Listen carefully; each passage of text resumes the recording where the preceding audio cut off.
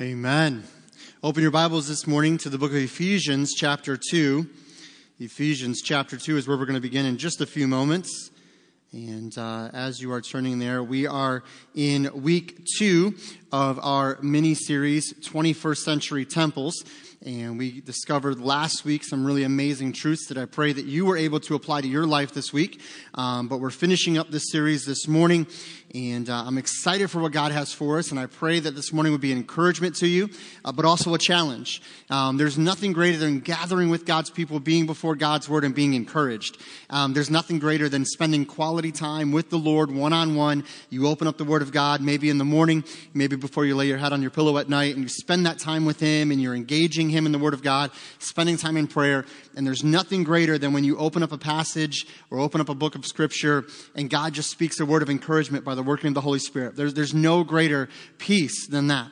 But oftentimes in my life, not only is there times of great encouragement from the Word of God, and I believe this is also a form of encouragement, but there's sometimes I see some very challenging things in the Word of God.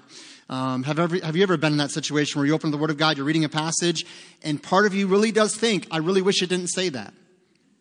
I've been there, right? And that's challenging to me. There's a verse in Thessalonians, right? Pray without ceasing.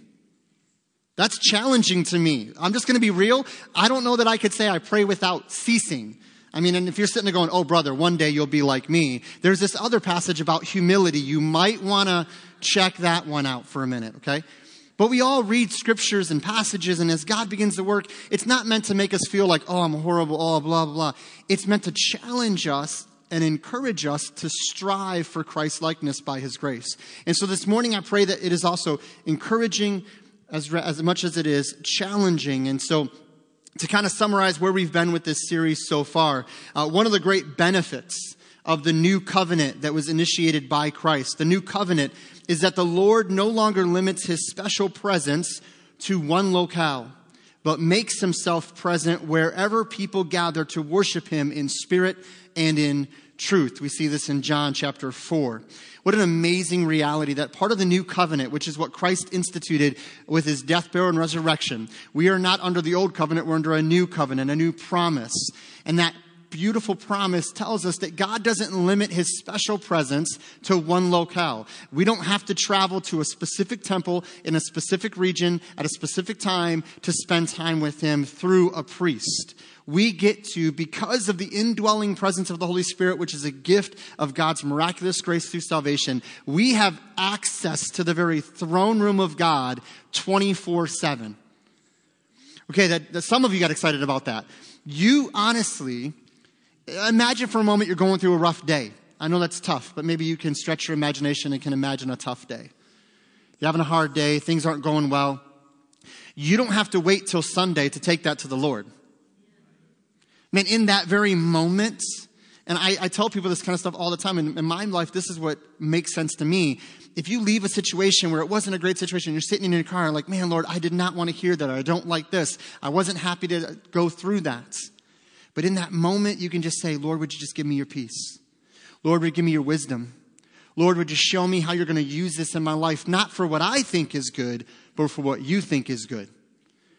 I mean, so often this time of year, we hear a lot of people saying, oh, and we've said it too, God's got great things in store. God's got some amazing things in store. God's got your best in store. And we got to be careful we don't define that good and that best as we define good and best.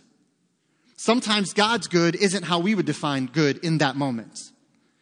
But we got to be careful when we go to Him, we can say, God, I want your best for my life. And see, here's the beautiful thing. In Christ, you can go to Him anytime through the Spirit.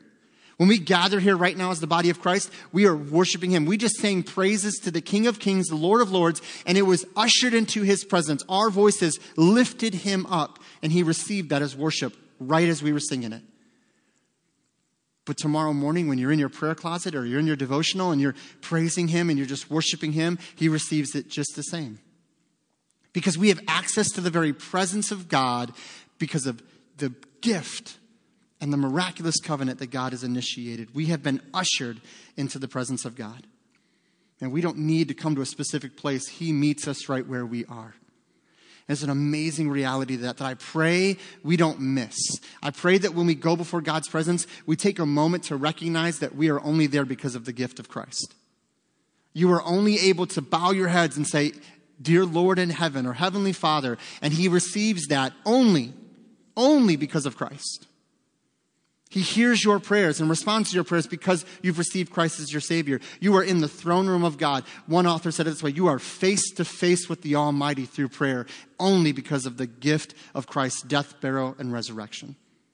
Not by your own doings. See, that's a beautiful gift that we have given to us in this new covenant. Last week we shared that we saw in the Old Testament the first temple.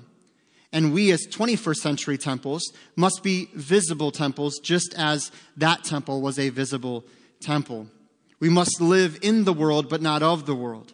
We are called to display in our lives and our words the, quote, riches of his grace, that others may find and follow Jesus Christ.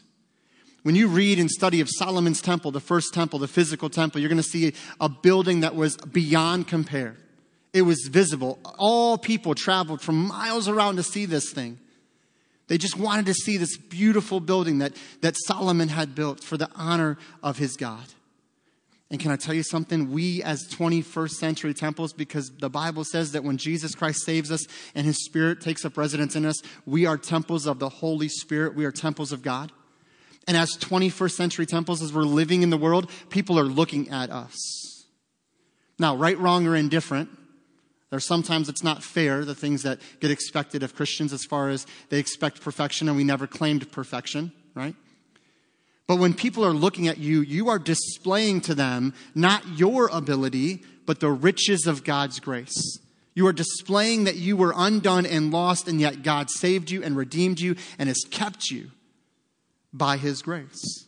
And so let me ask you this week, we challenged you last Sunday, you don't need to raise your hand, but we challenged you last Sunday, have you been a visible temple? Have you taken efforts to be visible to your coworkers, to your neighbors, to your family, to your friends? Have you made a conscious decision to say, you know what, I don't care what people think about me, I'm going to live for Jesus, and then let that be on display? Am I going to put it out there that anyone and everyone can see it's visible that I'm a follower of Christ? If we're being honest, that's extremely difficult today. Because our culture is not going to accept that. Our culture is not going to accept you living for Jesus. But that's okay. We don't expect them to because they don't know Jesus. It doesn't change our calling is to display Christ and be visible in the world today. The world does not need another church building. The world does not need another person telling them they're wrong, they're wretched, they're all these things. The world doesn't need another person beating someone up with supposed religion. What the world is hungry for are followers of Christ who are passionate for the things of Christ. Followers of Christ who are willing to say, I'll lay my life out on the line for this thing. I'll do whatever God calls me to do whenever he calls me to do it because it's worth that much to live for Jesus. The world needs churches that are actual churches, not just buildings where people go to worship, but churches full of people who are followers of Christ who say, we're going to live this thing out for the glory of God. See, we are called to be visible temples in the world today. We also discovered that we are called to be people of prayer. Just as the temple was a place of prayer for all nations, we are blessed to be able to pray with and for other believers for God's glory to be displayed. We're called to be a people of prayer, a people that give themselves to prayer, the people that believe God can move. Now, we're going to talk about next week what happens when God says no. What happens when God says, that's not my plan right now? What happens when God says, maybe, but not right now? We got to understand those things as we walk this Christian life out. But when we are people of prayer, we go to him, we lay it before him, we ask him to work, and we believe that he can work and he can move in a big way. Are we people of prayer as 21st century temples? Now let me say this. As I said, all of that, I know what's happening. You're probably sitting there thinking like, man, I wasn't very visible this week. I didn't pray very much this week. I'm not a very good temple this week. I'm just not a very good Christian, I guess. And you're starting to do that to yourself. Don't do that. That's not what this is about. Because I'm going to tell you right now, I wasn't as visible as I could have been this week. I didn't pray like I probably could have prayed this week. And I'm just telling you that just to be transparent, to say we're all in this thing together. And we're all growing together. We're all walking this thing together. So it's not about beating ourselves up. It's about allowing God to push us forward in Christ, to strengthen us in Christ. And so this morning, as we continue our series, we'll be learning that just as the first temple was holy, we are called to be holy. Ephesians chapter 2 in verse 21. Ephesians 2:21. Paul writing here to the church at Ephesus, and he's encouraging them and challenging them with many different topics in this epistle, this letter that Paul writes to the church at Ephesus. And in this letter, he writes a great word of encouragement to them. Verse 21. In whom all the building fitly framed together groweth unto a holy temple in the Lord. Verse 22. In whom you also are builded together for a habitation of God through the Spirit. We are called as 21st century temples to be holy temples. Let's pray and ask God to affirm these things in our hearts and minds. Father, we ask that as only you can, you would lead, guide, and direct. Father, I pray that we as the body of Christ would receive what you have for us. Lord, I know that we all are on a journey together. Lord, some in this room are so desiring to be used by you. They're hungry to be that visible temple, that temple of prayer. And they've committed themselves to those things, and you're doing great things in and through their lives. But Father, maybe there's somebody else here that's got the desire and they've not really made that commitment yet. They know they want to be that visible temple, but they're just afraid. They're fearful of what others may think. They're fearful of what questions they might get asked and may not have the answers to. They're just not sure how to take that next step. I pray, Father, that you would give them wisdom and discernment and help them to know that it's not about having all the answers to get started. It's about just getting started. It's about just stepping out by faith as a follower of Christ and saying, Lord, just work in me. Show me opportunities that I would see around me. Help me to spend time with you consistently, Lord, whether it's 5 minutes or an hour. I just want to be consistently in your word and before you in prayer. Lord, help me not to compare myself to someone else. Father, so often we do that. We compare ourselves to other believers where we think they got it all figured out. And if we really knew them like you knew them, we would know they're just as messed up as we are. So, Father, I pray that we wouldn't compare ourselves. I pray that we wouldn't judge ourselves compared to someone else and what we think or where we think they are in Christ. But we would just be hungry to know you intimately, to get to know you by being in your word, to be a visible temple in the world today. Lord, I know there's a lot of things going on in our world and in our culture that are just, it just seems like it's just craziness. Lord, because it kind of is. But I'm so thankful that you are not a God of confusion, that you have not left your throne. You've not stepped off your throne for 1 second. And you've called us and equipped us for this time, in this moment, to make an impact for you. Lord, it's not about just improving people's lives in our communities. It's not about just meeting physical needs of people in our communities. It's about meeting spiritual needs. It's about sharing that they can have life eternal. And so I pray that you would be glorified in all of this. And we ask this in Jesus' name. Amen. Ephesians 2:21 is a powerful verse, that we are called to be a holy temple in the Lord. Holy temple in the Lord. You see, we are the temple of the Lord through Christ, and when we come together as the church, we are perfectly fitted together as the temple. Now, you know what that kind of reminds me of? I think of a puzzle. Any puzzle fans? You love puzzles? Like puzzle fans? How many of you guys would think like a challenging puzzle is like 500 pieces? That's a challenging puzzle? Raise your hand, anyone?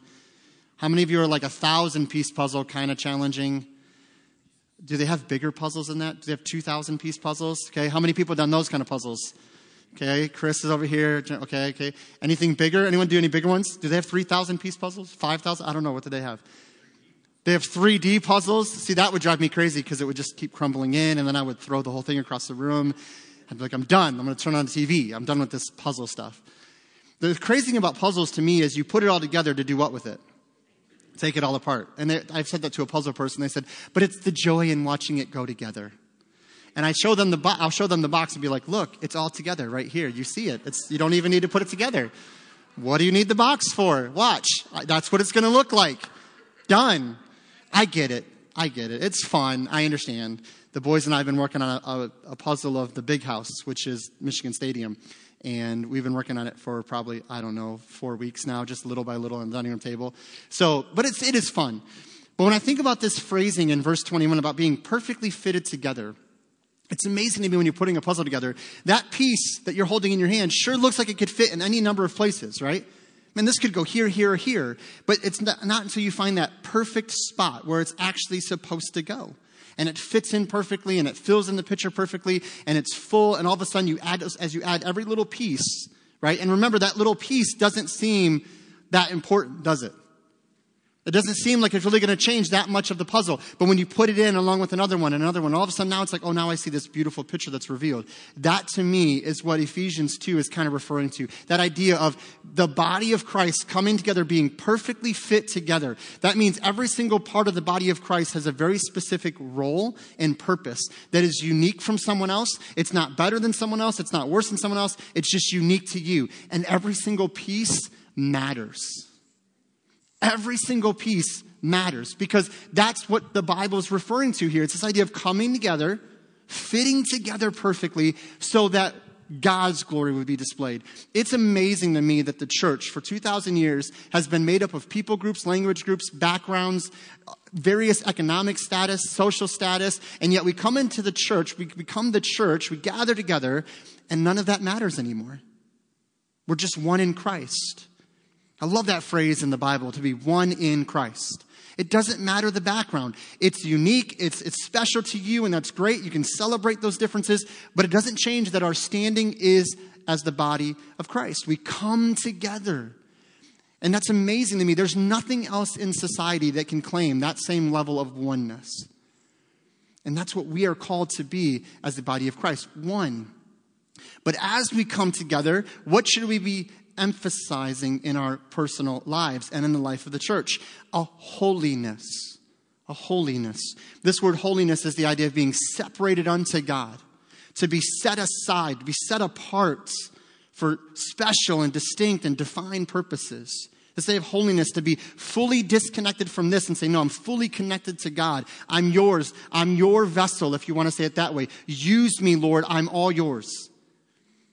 That's what we as 21st century temples are called to be. I love what one Bible teacher said about this verse.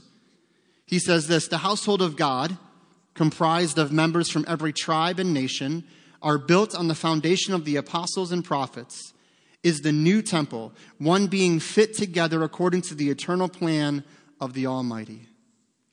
Every tribe, every nation coming together, being fitted together as one. As 21st century temples, we are called to be temples of holiness. If you're taking notes, only two main points this morning.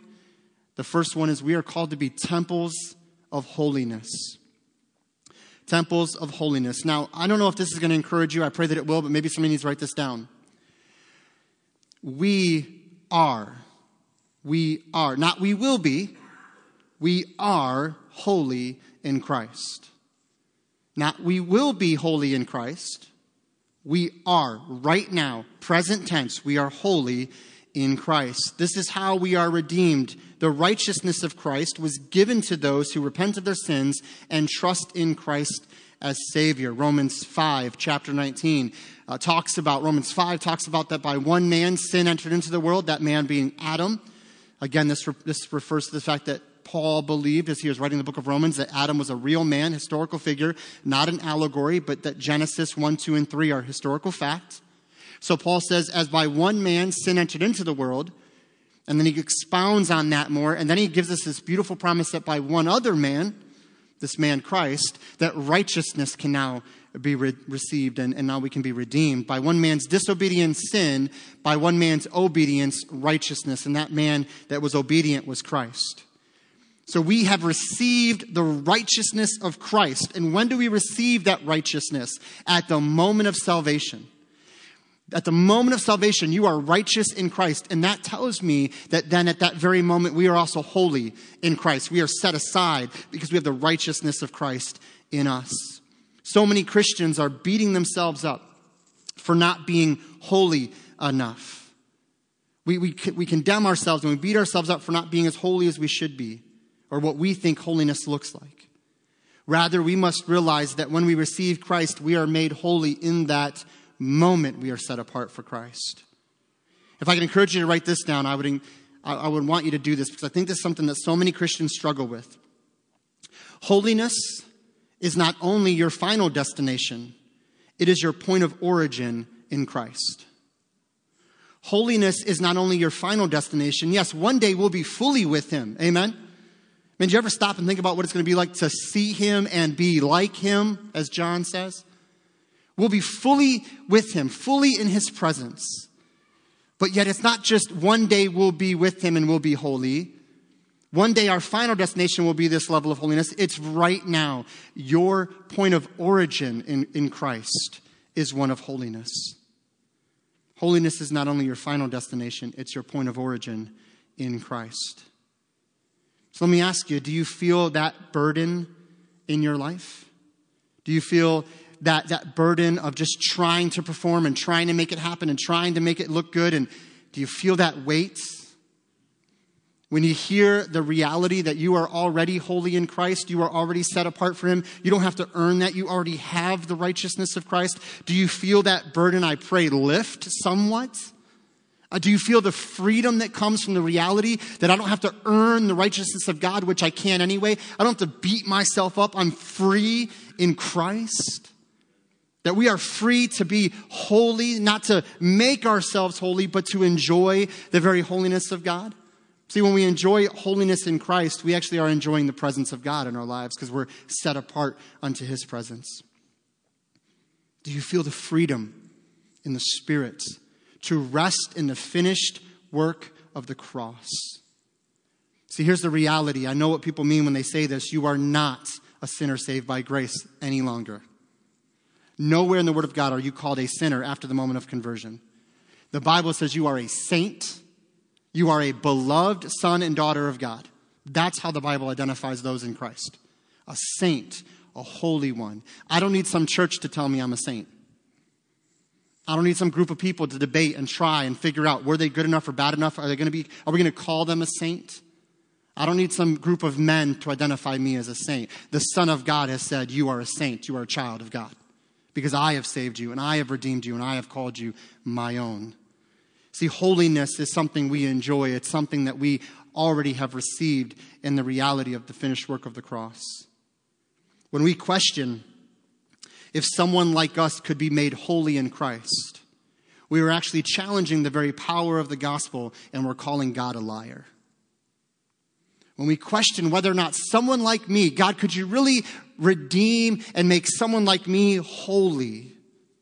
We think we're being humble, but we're actually challenging the power of the very power of Christ in the gospel, and we're calling God a liar because he says he's already done it in Christ. So we need to understand. It's not about being holy as far as achieving this level of holiness in our own.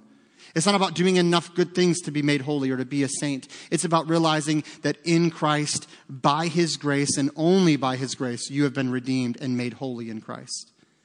You have been set aside for special and divine purposes at the moment of salvation. Now, once we realize that our starting point in Christ is a place of holiness, now we may understand that we as followers of Christ strive to be holy in Christ.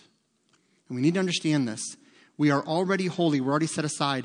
But in a practical sense, an everyday sense, a practical living out this Christian life sense, we are striving to see that holiness come to be evident in our lives. 1 Peter chapter 1. Go over there with me quickly. 1 Peter chapter 1. Very popular passage, verse 15.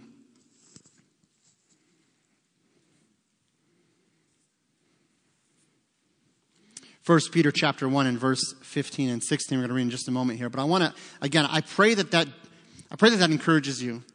I've talked to a lot of believers over my many years of ministry, and I've met so many Christians that struggle with that reality of really believing they've actually been given the righteousness of Christ, that we don't have to earn it. And I know we preach that, but man, I feel like there are some churches that preach you're saved by grace and then you're kept somehow by the doing.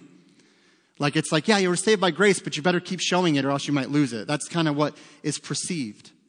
And I just want you to know your holiness in Christ has nothing to do with you. It has everything to do with the saving power of Christ and the redemption that he has said, I have put my seal on you. I've given you my spirit, and unto the day of redemption, you will not lose it.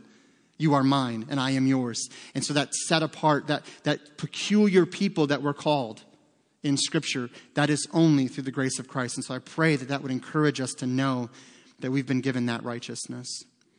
But as we've received that righteousness, as we have that as our foundation, now we strive to allow that holiness to be evident in our lives. 1 Peter chapter 1 and verse 15. But as he which hath called you is holy, so be ye holy in all manner of conversation or conduct. Because it is written, be ye holy, for I am holy. Be ye holy as I am holy. Man, that's a hard thing to swallow sometimes. That's a hard truth to swallow. But I love that verse 15 gives us the kind of holiness he's speaking about here. Be holy in all manner of conversation or conduct. What would he say? Lifestyle, how we live this life. We need to be separated unto him. We desire by God's grace to grow in our holiness. This process, theologically speaking, is called sanctification. It's this idea of being made more like Christ in the practical sense of everyday life. See, here's the reality. We're saved and redeemed and we're in Christ. Fully holy, fully set apart, fully saved. We don't gain little salvation here and here. We're fully saved. But as we're living this life, we're practically made into the image of Christ. I hope this makes sense to you guys. We already have the salvation. Now we're kind of being shaped and formed and made into the image of Christ. So practically every single day, we're seeing more Christ-likeness in our life. And then one day that sanctification will be finalized and we'll see him face to face and we'll be like him, fully like him. See, it's a process that overflows from the reality of our righteousness we've already received. So we strive to be holy in Christ. A question that might be asked is simply this: how do I do that? I'm just going to be real for a minute. You ever been in a church or been in a service and the preacher will say something and you go, wow, that's really good. Man, I should do that. And then you listen more to the message and you go home and you're looking at the person that was with you or you're by yourself and you're thinking, okay, I know I'm supposed to do this, but I have no idea how to do it. I remember sitting in chapel after chapel when I was in Bible college, and these preachers and these speakers would say these beautiful things, and I'd be sitting there like, oh man, yeah, I really need to do that. And then he'd go, amen, and they'd walk off the stage, and I'm like, but what, I don't know, okay. I'll just keep feeling guilty and feel bad, and I don't know what to do. I feel really beat up right now. I feel spiritual because I feel really crappy, but I don't know what to do about it. I don't want that to happen this morning. I want us to think about, how can we do that? How do I grow in holiness? Another question that might be asked is, how much of my holiness is me and how much of it is the Spirit? How much of my doing is me and how much is the Spirit? These are really great questions and ones that I believe we can all wrestle with in this Christian life. As we read the Word and understand that we are called to live unto Christ in our actions and words, we must understand that we have a responsibility to put in the work. See, the way we live this out is to put in the work, to put effort behind our decisions, to actually decide to submit ourselves under his mighty hand. I want to go to another passage, Philippians chapter 2. Kind of flipping back and forth between these books here, but Philippians chapter 2 in verse 12. So what's a real way I can do this? I'm going to give you kind of a generalized answer, and then I pray that the Spirit of God will give you more practical application for yourself. But how do I do this? How do I strive to grow in the holiness that he's called me to grow in? Philippians chapter 2 and verses 12 and 13. The Bible says this. Oh, let me back up real quick here. Sorry. I want to put this in context. If you read this without understanding the context of chapter 2, you think this sounds like it's us doing it. But I want to go back just real quick. I wasn't going to do this, but I think we've got some time. That doesn't matter. Okay. I try to say those things so you think I care. I mean, I don't really. Okay, so 2. I care. I'm joking. Philippians 2. Okay, it says here.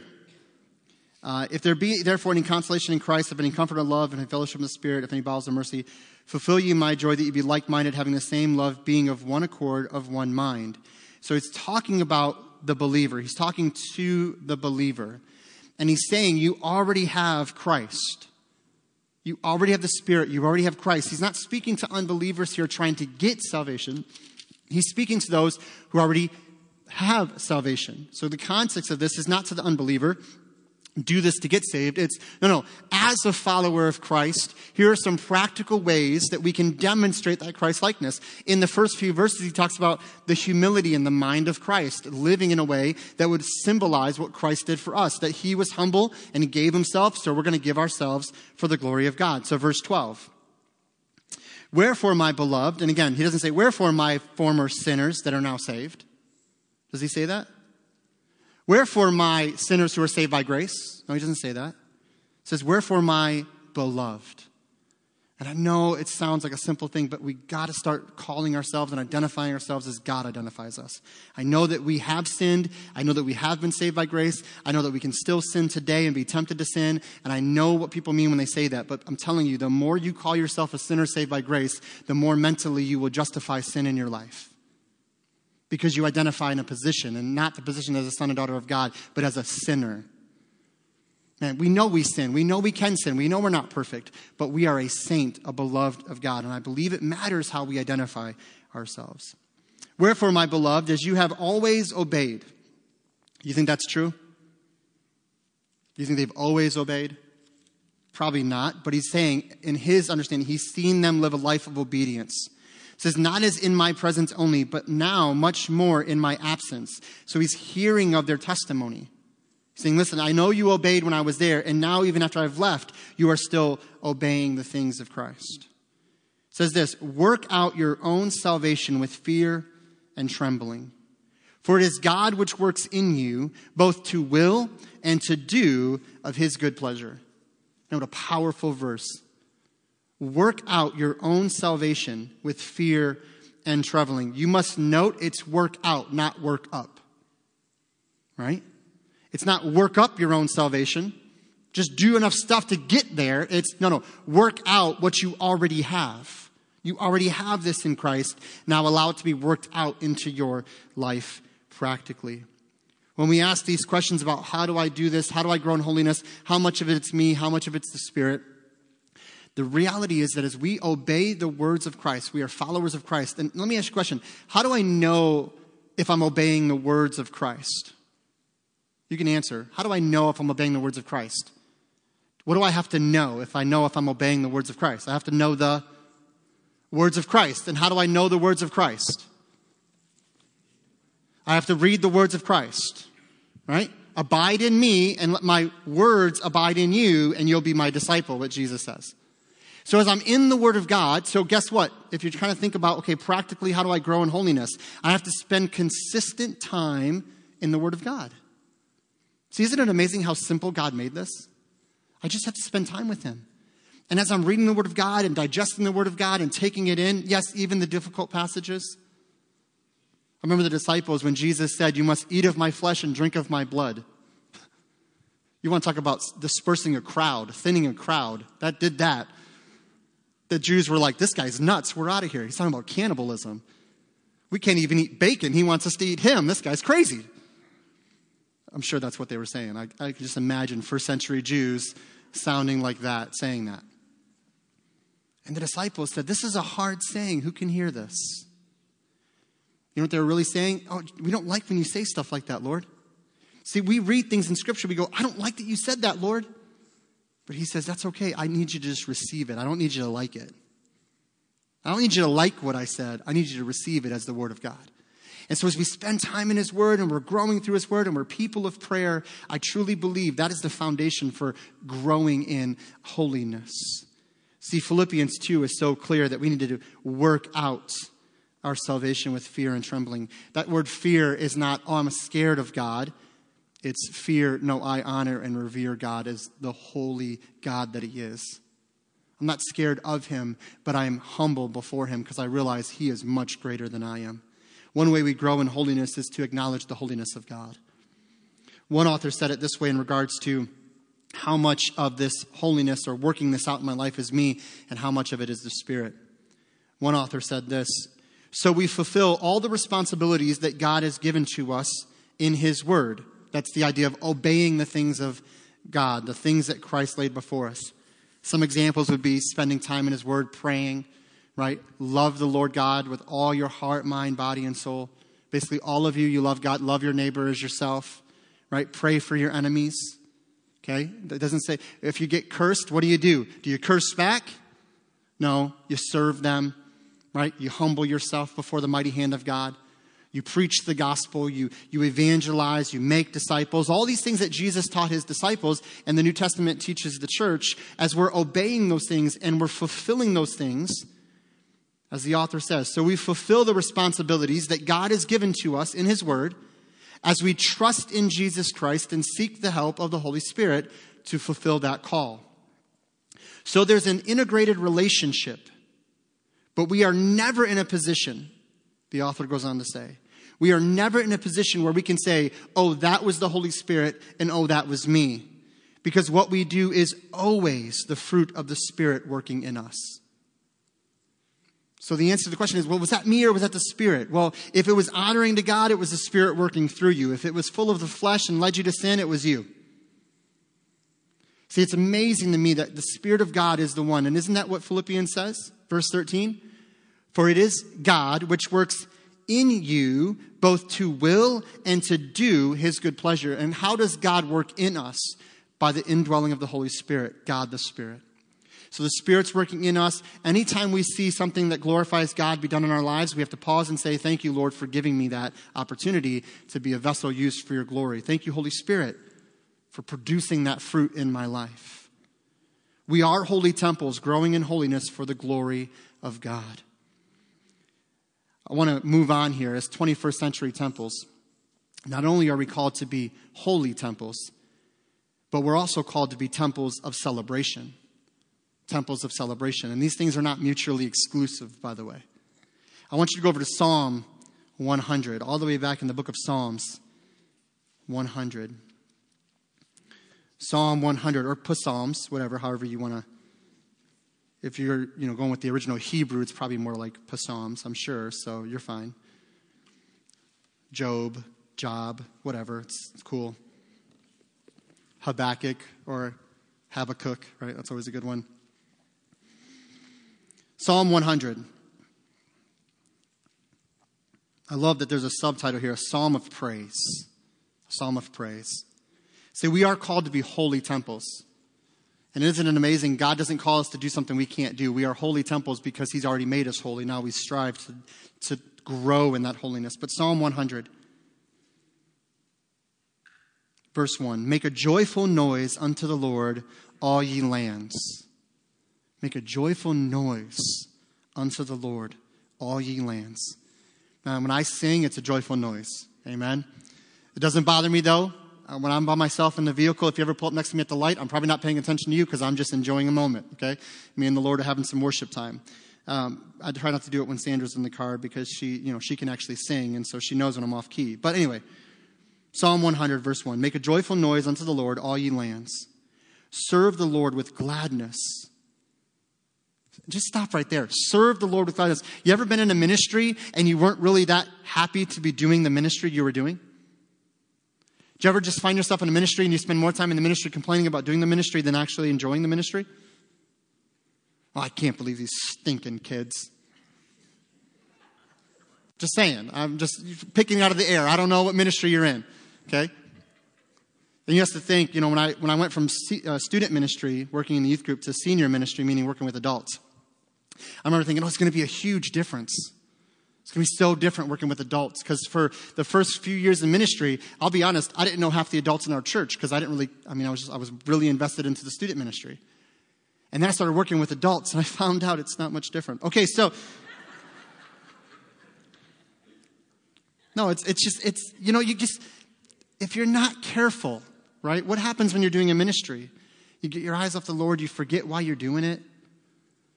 I'll be honest, the phrase, I think it was David Jeremiah said this. I should have wrote it down, but I didn't. But I'm going to paraphrase, but David Jeremiah, I was listening to a thing that he was doing on the radio one day, and he said, in all his years of ministry, and I don't know how long he's been in ministry, it's got to be, I would imagine, probably close to 40, if not more than 40 years. I feel like he's been doing this a long time. But he said, in all his years of ministry, he's heard the phrase burned out more in the last 20 years than he ever did in ministry. And he said, I don't know if it's burned out or the wrong focus. And I'm telling you, there's a mindset in churches today that we don't really serve. There's a lot of people that do. Don't get me wrong. I'm talking about church as a whole, not just North Carolina, but church as a whole. A lot of people serve not because it's joyful to please the Lord and what they're using their gifts and talents to honor him in and to bless the people they're ministering to. Some people serve because they want recognition. Some people serve because they want you to come tell them good job. Some people serve because they want the honor and the position and they want the title and they want the recognition. Some people serve because they think somehow it's gaining them favor with God. Again, if you understand the holiness in Christ, you don't get to that point. Some people serve because there's just a need. They don't really love doing it. They just fill in a hole. They just see a gap and they step in. But I truly believe that when we will have our minds fixed on the things of God and we're doing the ministry he's called us to do, we will do it with gladness and joy in what we're doing. We'll celebrate an opportunity to serve the Lord, whether it's giving a meal to our neighbor or leading a little kid in junior church to Christ or taking care of a need in the church or vacuuming the carpet or washing the bathroom walls or whatever. It doesn't really matter. Man, there's only the Lord can give somebody the joys of cleaning a toilet. They're like, praise God, this is amazing. I love what I do. That's only God, right? That's the point. We serve him with gladness. Let's go on. And I promise I won't take apart every single phrase because we are running low on time. But serve the Lord with gladness. Come before his presence with singing. Man, it's amazing to sing before the Lord. Know ye that the Lord, he is God. It is he that hath made us and not we ourselves. We are his people and the sheep of his pasture. Enter into his gates with thanksgiving and into his courts with praise. Be thankful unto him and bless his name. For the Lord is good. His mercy is everlasting and his truth endures to all generations. Man, our God is good. And we are called to be, yes, temples that are visible, temples that are prayerful minded and people of prayer. We're called to be temples of holiness, but we better not forget we're called to be temples of celebration. Because we have a mighty God that deserves our praise and worship. And I wonder for every one of us here today or those watching online, how many times have we really stopped and just celebrated the goodness of God? I love that it says that his mercy is forever. But not only his mercy, but what else is forever and to all generations? His truth. There's a truth that he says in his word in the New Testament, I will never leave you or forsake you. That truth is for all generations. And if you have nothing to celebrate this morning, if you know Christ, know that he promised, I will never leave you or forsake you no matter what you go through. So we can praise him for that. We can be excited and celebrate for that. When you read of worship in the Old Testament, there are very serious and solemn moments, very serious moments when you read of the Old Testament and worship that took place. However, we also see, as an example here in the Psalms, times of great celebration. We can celebrate our salvation with joy and praise. See, we as temples of celebration, we celebrate our salvation, the relationship we have with Christ. Not only when we gather as a church, but every moment we celebrate and enjoy his grace. I think we have a lot of 21st century temples that look more like mausoleums than temples of the Holy Spirit. I think we have a lot of 21st century temples in our country today that look more like mausoleums than temples of the Holy Spirit. And I'm not talking about fanaticism or emotionalism or just being crazy to be crazy. I believe Scripture gives us a boundary for that. But I'm telling you what, if you grew up in a church where it was more important to be serious than to celebrate, you have a hard time now when it comes to actually enjoying his grace. If you grew up in a church where it was more like you better not smile too big or someone might think you're charismatic, you got a problem right now celebrating his grace. If you grew up in a church where it was more about singing on key than just enjoying and worshiping his presence, you have a problem celebrating his grace right now. I'm just telling you, it's just how it is. We just get ingrained with these things. But we need to be okay with celebration and acknowledging that he has saved us. Man, we get fanatical about all kinds of things. I love seeing in the last few years, there's all these, common things that people will do, gender reveals. And you see all these people get so excited about the baby and, it's the baby. It's going to be a boy or a girl. It's a baby. We're so pumped up. Everybody's shouting and celebrating and happy. Why do we do that? Because we're celebrating this new life. Man, you've been given eternal life when you receive Christ, and it can be celebrated. It can be a joyful thing, and it should be a joyful thing. Again, I'm not talking about emotionalism or the fanaticism that is just strange. Some of the things we've seen depicted before us. I mean just being joyful when we realize our eternal lives will be with him forever because he showed his love for us. He saved you. I want everyone to stop for a second and think and realize, did you really deserve saving? Don't answer out loud, but you think about it. Did you really deserve his salvation? I mean, did you really deserve him to die on a cross for your sins? Did you really deserve his love and grace? Do you deserve it now as a follower of Christ? Have you lived in perfect obedience before your Savior to earn his consistent favor in your life? No. The answer is no. But yet we realize that he saved us and we get excited about that and we can be joyful over that. We must remember the gospel is good news. It's good news. So we celebrate our salvation. We also celebrate his presence. Worship is exactly that. It's gathering together or on our own to enjoy the very presence of God. This is what we see the saints in heaven doing. They're just in awe of his presence, worshiping him. Now, obviously, when we see him face to face, it will be different than how we experience his presence today.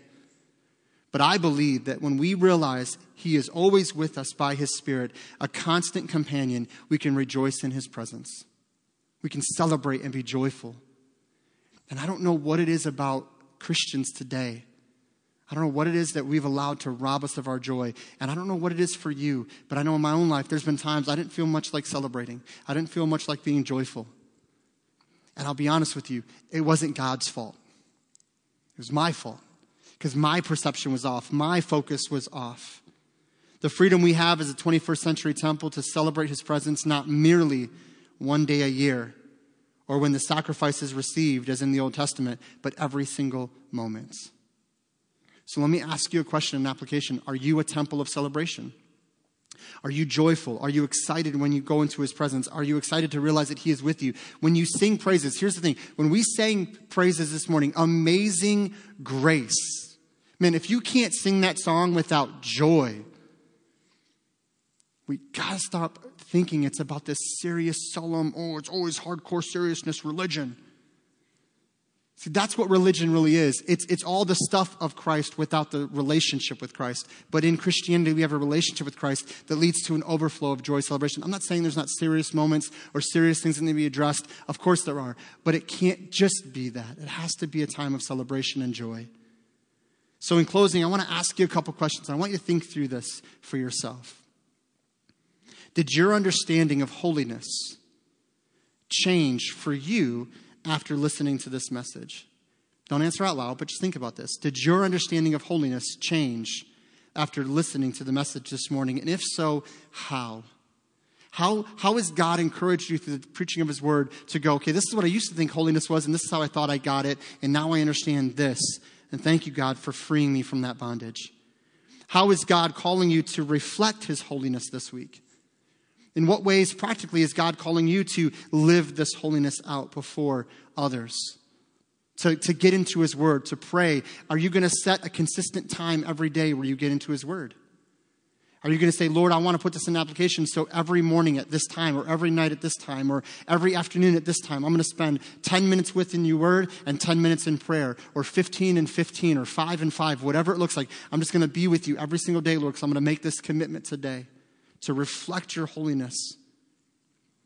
Are you celebrating your salvation and his presence in your life? And if not, why? What is robbing you of that joy? Is it the culture?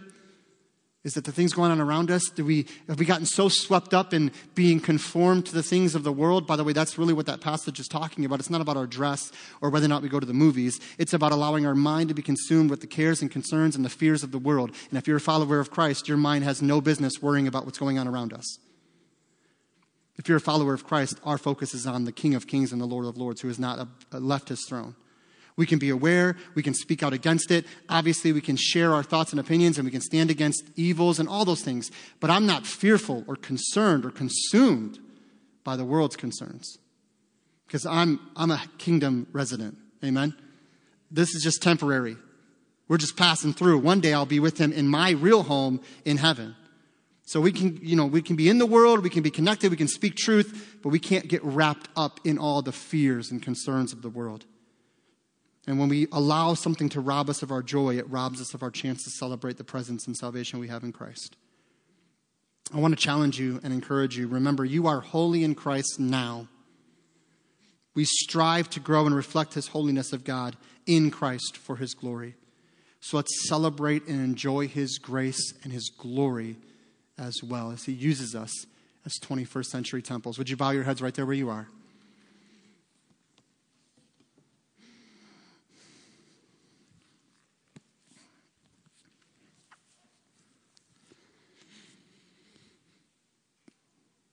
This morning, the encouragement, the invitation is simple. As you're there in your seats and as you begin to pray, I just want to challenge you and encourage you to just stop and think, how have you viewed holiness? Do you see yourself as holy and set apart in Christ? Do you see yourself as a beloved son and daughter? Do you see yourself as someone that Christ has saved, loves dearly, and has a specific purpose and plan for your life? I pray that that's the case. I pray that you would realize your position in Christ is eternal. But as a follower of Christ, do you also feel the tug and the pull of the Holy Spirit to strive for holiness? Our foundation is one of holiness, but we also strive to grow in that holiness, that it'll be on display, that others may see our good works and glorify our Father in heaven, that we may be holy in all manner of conversation, set apart unto God in our words and in our actions, in our thought life, how we interact with others. See, it's okay to acknowledge that we are holy and set apart in Christ, but also that we're growing in holiness in Christ. And so maybe you would come this morning and just bend a knee and say, God, help me to grow in holiness this week. Help me to reflect your glory, your love, and your grace. And thank you that your truth is for all generations.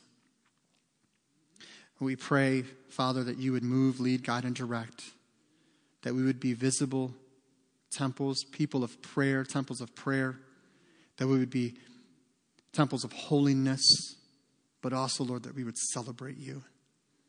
Lord, we can't get over your goodness. We can't get past your grace. When we lift our voices and sing, it's not just to be heard by the people standing next to us. It's to sing before the very King of Kings and the Lord of Lords in your very presence. We celebrate you. And I pray that we would do that joyfully, with gladness of heart. Lord, again, may you be glorified in all that is said and done. And may you lead, guide, and direct. If anyone here doesn't know Christ, I pray they would come to know you before it's everlasting too late. May they know that you love them, died on the cross for them, was buried and rose again. If they put their faith and trust in you and in you alone, they could find eternal life, set free from the destination of hell and set for heaven to be in your presence forever. Father, do what only you can do and work in our hearts and minds. We ask in Jesus' name. Amen. Would you stand to your feet this morning?